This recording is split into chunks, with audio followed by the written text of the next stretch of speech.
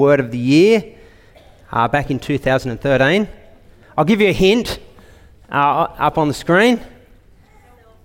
Yes, so the Word of the Year in 2013 was selfie. It was invented by an Australian back in 2004, and it means to take a photo of yourself, right? So in 2013, the word exploded in popularity. It increased in usage by 17,000% in 1 year.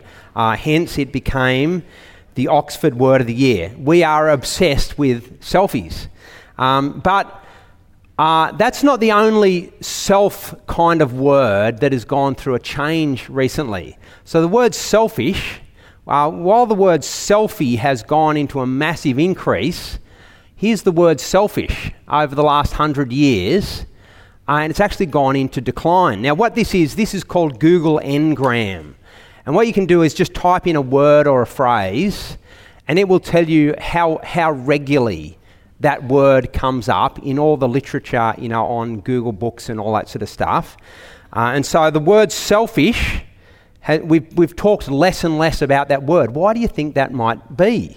Why do you think the word selfish has gone into decline? Well, Dave, seeing he's standing and yeah. I think that people have become way more selfish and self-absorbed, so they don't therefore see it or recognise it to talk about it. They actually think that they are less selfish when the opposite is true. Okay, what do we reckon? Sound all right? So selfish was always a negative word, but we've kind of embraced it now, and so we talk less about that word. Now, here's another word we talk less about. Self-denial has gone into decline. But what words do you think might have increased? What self-words? Self-care. Self-care. Oh, well, I didn't look that one up, but yeah, self-care. I'm sure that would have increased. Let's have a look. There it is. What's that?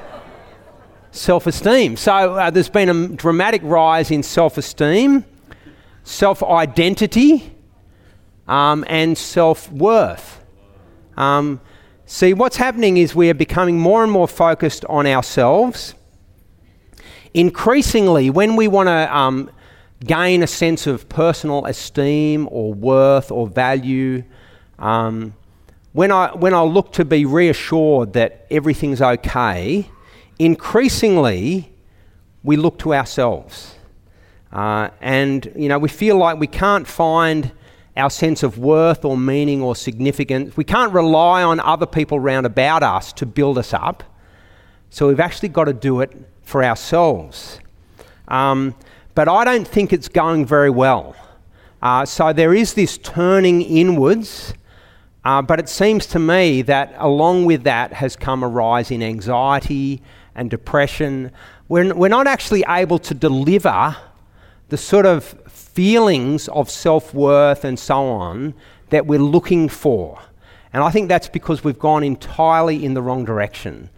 Trying to find value and meaning and significance by looking within, I want to say, is a dead-end journey. It's a wrong quest, and there is a better way. And so that's why today and in coming weeks, we're focusing on Jesus. Jesus brings a better story, a better understanding of identity, of worth. If you want to feel esteemed, then learn about Jesus and what he's done for you. If you want a sense of identity, look to Jesus and who he makes us to be. He brings significance, meaning, joy, peace, hope, love in abundance. And the way we're doing this, so this series, Jesus Brings, we're just going to work our way through John's Gospel. It's one of the biographies of Jesus' life, and we'll just work through the first 3 chapters over the next month or so. There are 4 biographies of Jesus' life. Mark's biography begins when Jesus is about 30 years old, and Jesus begins his public ministry, and Mark begins with, the baptism of Jesus by John the Baptist, and the declaration the kingdom of God has drawn near. If you look at Matthew and Luke, 2 of the other ancient biographies, they begin with the birth story, or with Mary and Joseph and the little baby in the womb. And so they begin with the Christmas story. But John goes way, way back, way before that. John goes back to the creation of the world and before the creation of the world. And it's kind of like he's saying, if you want to understand the story of Jesus, you need to go way back to before the beginning of time. So the Bible starts with 3 words. In the beginning. Genesis chapter 1. As Lois said, it's not hard to find. It's right there in the first pages of the Bible. In the beginning. And then what you have is this darkness, this lifeless void. But God speaks his word into the mix. God says, let there be light. And there is light. And then God starts then filling the world with life. And so there's life and light. Now, John's Gospel starts exactly the same way. Have a look at John's Gospel. Hear the similarities. In the beginning was the Word, and the Word was with God, and the Word was God. He was with God in the beginning. Through him all things were made. Without him nothing was made that has been made. In him was life, and that life was the light of all mankind. So the biography of Jesus begins before the creation of the world. It mirrors the creation story almost completely, except when you get to verse 14, there is this dramatic revelation. The Word became flesh and made his dwelling among us. In the person of Jesus, God came among us. See, look again at verse 1. The Word was with God, and the Word was God. He was with God in the beginning. This is like a mind-blowing revelation. Right from the start of John's Gospel, we are confronted with a new understanding of God. You know, we've always known that God is the God who speaks, and his speech is carried on his breath. But now we realise there are 2 persons in the one God. The one God, the Creator who spoke the world into being, this one God is 2 persons. Verse 18 makes it even clearer. No one has ever seen God, but the one and only Son, who is himself God and is in the closest relationship with the Father, has made him known. Right? And these are just the opening verses of John's Gospel. But what's going on is the one and only God, who we've always known, there is one God, classic Old Testament teaching. But now we're being introduced to that this one God is known to us in the person of the Son, Jesus, as he becomes man, but he's also known to us in the person of the Father. And it's not just 2 ways of looking at the same God. You know, as Jesus continues his ministry, he will pray to the Father. He will obey the Father. The Father loves the Son. A few years ago, my mum made a discovery on the back of my wardrobe. So, you know, growing up, had this wardrobe. Every house we moved into, you just take the same wardrobe. But on the back of the wardrobe, it had this writing in black texture. Peter and Robin are a pig. Right? Peter and Robin are a pig. Now, it happens that my brother and sister, their names are Peter and Robin. And it was my wardrobe, so my mum reckons I probably wrote the words. But then there was a later amendment, right? Peter and Robin are a pig, no, just Dad, right? I don't know what Dad had done, but clearly he was now the target of my frustrations. But I just want to take you to that first phrase, the first mysterious phrase, Peter and Robin are a pig. Now that's mysterious. How can 2 people be one pig, right? And just go, there's a mystery there, but I reckon it goes down to a grammatical error, don't you? I reckon it was just because I didn't work it out. I think that was all that was going on, but not so here in John's Gospel. There is only one God. That is the constant teaching of the whole Bible. One God, and yet you're forced to say Jesus is God, and you're forced to say God the Father. He is God. And he relates to his Father. He prays to his Father. Two persons, one God. And in fact, John's Gospel, if we keep reading, it will blow our minds even further. Because we'll hear the words of Jesus, we'll be compelled to a further realization that the Holy Spirit is also a person. And part of the one God is Father, Son, and Holy Spirit.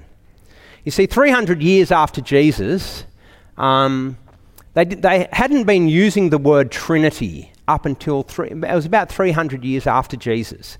And what happened was a guy named Arius came along. He was a prominent Christian leader, teacher, academic. And he started teaching that Jesus was not fully God, that Jesus was kind of semi-God. So he was sort of a halfway between us and God. He was a semi-divine being. And this teaching was spreading. It became popular through the songs that Arius was writing, and many people were singing these songs and getting the idea that Jesus was not fully God. And so a lot of church leaders got together for a number of big church councils, and they wrestled with the scriptures. They wrestled with John's Gospel. They wrestled with the whole of the Bible, and they concluded that Jesus is not semi-God; he is fully God. So let me show you one of the sort of things they came up with. They said, "We worship one God in Trinity, and Trinity in unity, neither confounding the persons nor dividing the substance." Really profound words and ideas, but what they were saying is there are three distinct persons and yet one God. And you've got to hold both those things true at the same time. And they derived their teaching from verses like John chapter 1 and the rest of John's Gospel and the rest of the New Testament and so on. And what they realised from the Bible was that at the heart of the universe was not some distant God. At the heart of the universe is a relational being. Even before he created any human beings, God in himself is love. Right? God in himself is Father, Son, and Holy Spirit, three persons in intimate, loving union. And out of his love is so great that he creates us to be drawn into loving fellowship with him.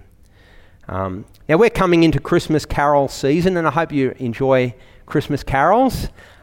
We have a great heritage, us Christians, with carols. Some of them are just so deep and thoughtful and insightful. So I want to just quote a couple of Christmas carols. "Hark the herald angels sing." Look at this verse from it. "Veiled in flesh, the Godhead see." What this is capturing is that even though it wasn't obvious, there in the little baby Jesus, the Godhead appeared. God appeared amongst us. Veiled in flesh, the Godhead see. Hail the incarnate deity. That is, incarnate means God has become man, human. Pleased as man with men to dwell, Jesus our Emmanuel.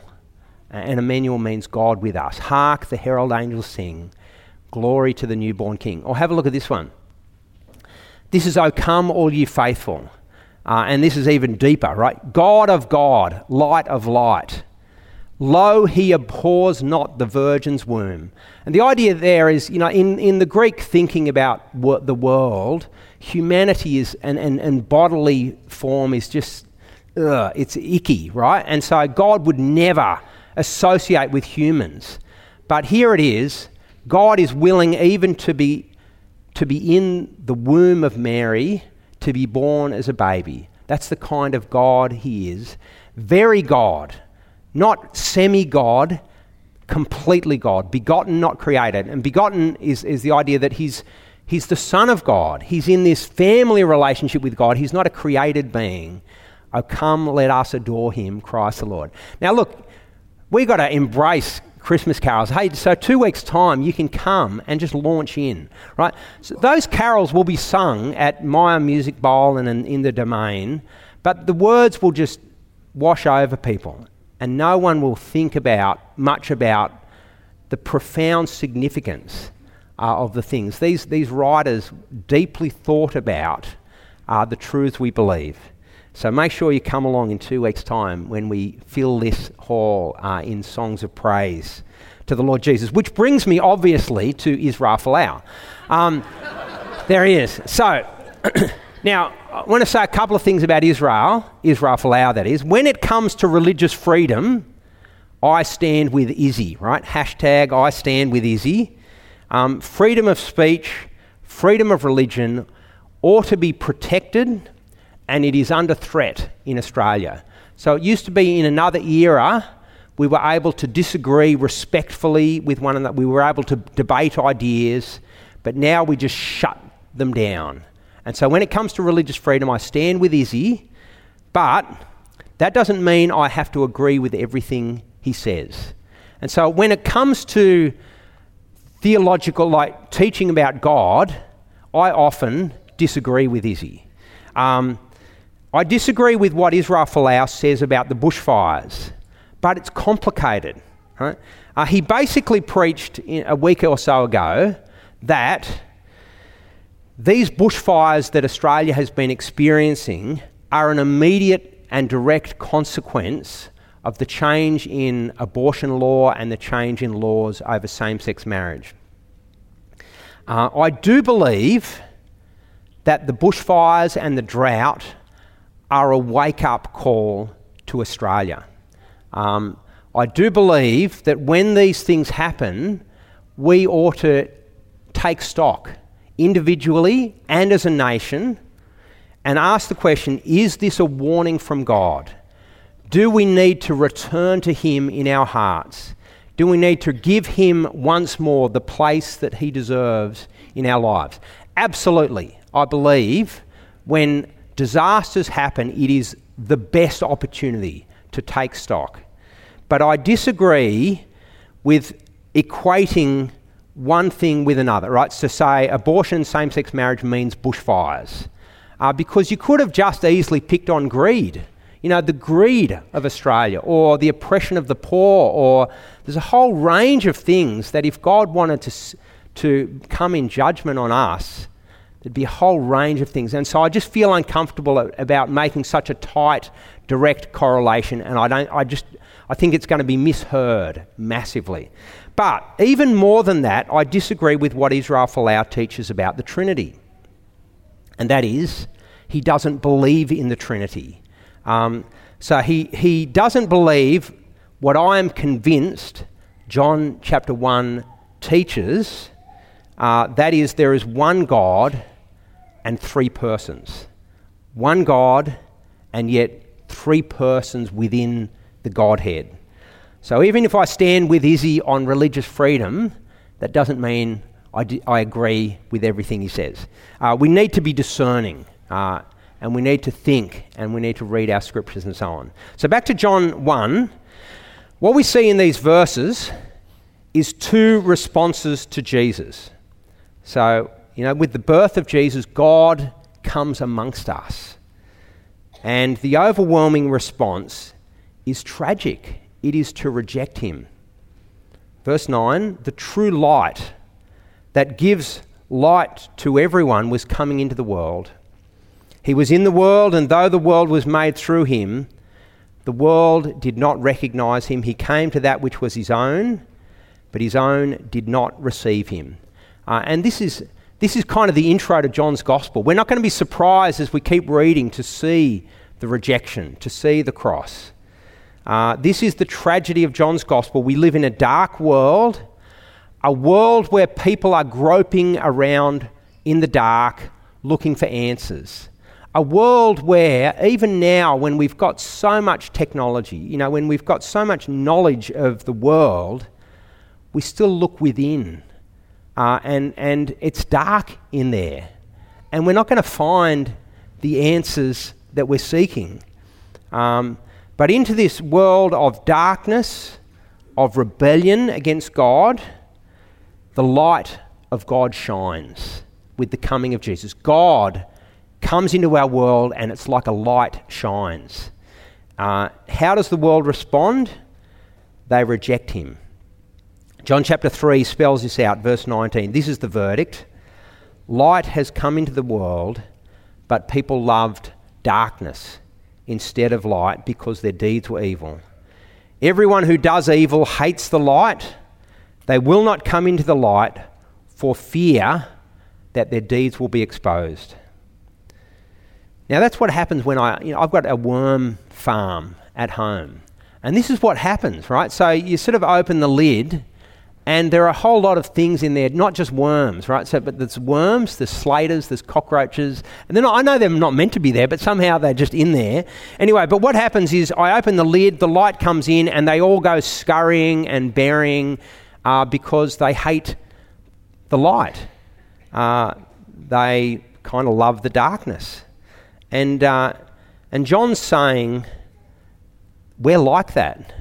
Here we are, living in a dark world, a world of ignorance about God, a world where we've chosen our own path, we've chosen to map out our own destiny, and Jesus comes into our world. Now, he didn't come into our world to condemn the world, but when the light shines in the darkness, it leaves us feeling exposed and vulnerable. It leaves me feeling like the guilt and shame that I desperately try to hide from others around me, it's kind of now being exposed. And I might be seen for who I really am. And so rather than being willing to be in the light and to receive forgiveness and help and healing, the default instinctive response when the light shines in the darkness is to scurry off back into the darkness, to reject the light. And that's what happens. The greatest tragedy in human history, the light of God shines in our world, and he is opposed, firstly by the proud religious hypocrites, who want to be seen to be so righteous. And they orchestrate him being rejected, arrested, mocked, spat on, ridiculed, and crucified in the most degrading, humiliating, public, just terrible death imaginable. And John wants us to be clear that this is not just another act of cruel injustice. They happen every day in our world. But this is the most tragic thing of all. The God who made the world has come into the world, and he is treated shamefully, and he is degraded and spat on and mocked. We used to sing a song that captured this. Hands that flung stars into space, to cruel nails surrendered. Bow down and worship. This is your God. The God who created the world is rejected. And even today, rejecting Jesus is kind of the easy default position. It's always been the case for the last 2,000 years. It doesn't take much effort or thought to reject Jesus or just ignore him. You just go with the crowd. Most people, even today, ignore or reject Jesus or mock him without ever really engaging with what he said or did or taught. But there is another response, and the other response is to receive him. Look at verse 12. Yet to all who did receive him, to those who believed in his name, he gave the right to become children of God. The right to become children of God. Children born not of natural descent, nor of a human decision or a husband's will, but born of God. See, receive Jesus, and that is, you say, I trust in him. He is my God. He is my King. Receive him and you become part of a better story. You become part of a new story, a new creation. Light has come into the darkness, life to the full. The God who is love, through Jesus, welcomes us into his family. We receive Jesus and he says, you are now part of the family. And the love that the Father has for the Son is extended to each one of us. You know, we live in a selfie age. More and more people are looking within to find meaning, identity, reassurance, significance. And how is that going? I want to suggest that it is not going well. And someone needs to sort of say, to call it for what it is. It's a journey into ever-increasing darkness. But Jesus came into our world to bring light and life, hope, joy, forgiveness. Now, during the week, I asked some of our members, like, what was life like before you knew Jesus, and how has knowing Jesus changed things for you? I was really encouraged, a bit overwhelmed by the response, and so I'll share some of them with you. But I want to say that there are hundreds of stories out there. So here's Janine, and Janine said, relying on myself resulted in ongoing stress, a sense of loneliness and unease. I knew I was never good enough to manage it all, just trying to juggle everything but just feeling like I just can't manage. With Jesus in my life, I'm not alone. I know despite the trials and tribulations in my life, Jesus wants what is best for me. I can always lean on him and trust in him. Well, this is what Lisa said. She said, I was in a very dark place, laden with guilt. Jesus brings me forgiveness. He has given me life and hope and strength. So isn't that beautiful? Here is a lady who could have easily run away from the light. You know, burdened with guilt. The light comes into the darkness and you go, oh, it's just going to make me feel more guilty. But she's actually found Jesus brings forgiveness and life and hope and strength. This is Tim. It always felt like something was missing. Nothing filled the hole. Nothing truly satisfied. To see a bigger picture, now to know Jesus, he says, to see a bigger picture of life with purpose, meaning, hope, assurance. He didn't know what I was preaching on today, but it's almost like he's preached my sermon for me. To see this bigger picture of life with purpose, meaning, hope, assurance, value, worth, forgiveness, acceptance, and above all, unfailing love. I want to share that with the world. Adri said life was stressful and full of pressure to be the best, but never feeling confident. You know, she was something of a perfectionist, and sort of she did well, but always felt like, oh, I'm just not confident I'm being the person I could be. Jesus brings relief, such a weight off my shoulders. Pressure taken away means I now have confidence and joy. Kathy, and you'll meet her in the office if you turn up during the week. Well, she's even here today. She said, I struggled a lot and it didn't work out at all. I was almost confident that I could achieve my goals if I worked harder, but God proved to me again and again that I'm not in control. I wasn't happy deep inside. And she even talks about plans for revenge on those who had hurt her and her family. That was something of a quest. But she came to know Jesus. Knowing Jesus is in control and he loves me brings great comfort. I can cast my anxieties on him. I'm filled with real joy and peace. And here's Joel. Joel's a young guy, but he literally went on a pilgrimage to connect with God. He took it very seriously. He said, I was trying my best to become more spiritual. It got me nowhere. The more I dived into spirituality and mysticism, and he went down the path of Buddhism and so on, the more I dived into the path of spirituality, the more distant I felt from God. Jesus has made all the difference. I now have a personal relationship with God. His Spirit dwells in me. I rely on him, and I know he will never fail. And Joel's story is great because he headed off on this pilgrimage overseas, but it was back home. He came back home and he met Jesus. And he didn't have to go anywhere. He met Jesus through the message of Jesus, and a friend sharing it with him, and he read the Bible, and it made all the difference. Now, in our church family, there are hundreds of stories like that. And why don't you, during morning tea, you could ask, how is it knowing Jesus for you? What was it like before? But there's so many stories of how much better life is with Jesus. But I reckon each of us has got to wrestle with two questions. Firstly, who is Jesus? And when I say that, I'm saying we've got to ask the question, what is the truth about Jesus? Because it's not just what's a better story, but is the better story true?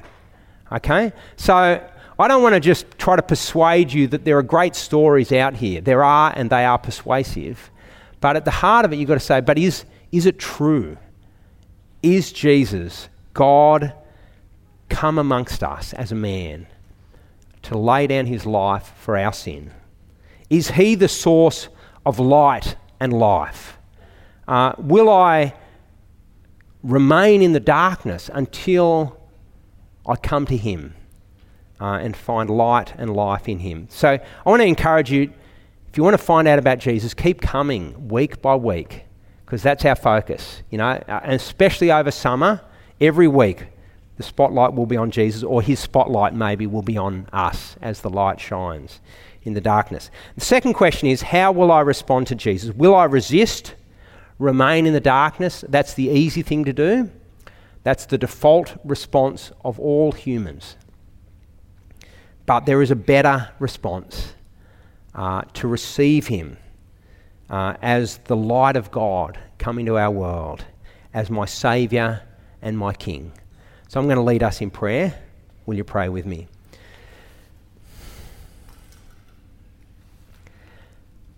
God our Father, we know that this world is full of darkness. Even in our own hearts we feel, and sometimes we're aware of a darkness. We're aware that we're part of it. The way we live self-centered lives, the way we can be greedy, the way we can just ignore you, the way we treat other people. Father, we want to thank you so much that you sent your Son into our world. God become man. And thank you that with Jesus, the light shone in the darkness. Father, we are grieved when people reject you, when they reject your Son, Jesus. We understand it, but we are grieved, and we do pray that you'll soften the hearts of many people in our region, so that they might be open to consider the claims of Jesus, so that they might be willing to step into the light. Father, we pray that you'll help each one of us to receive this good news of Jesus, to receive Jesus as our Lord, our Saviour, our God. And we pray that we will embrace that new identity of being your child, of having a new purpose, a new hope, forgiveness and eternal life. And we pray these things in Jesus' name. Amen.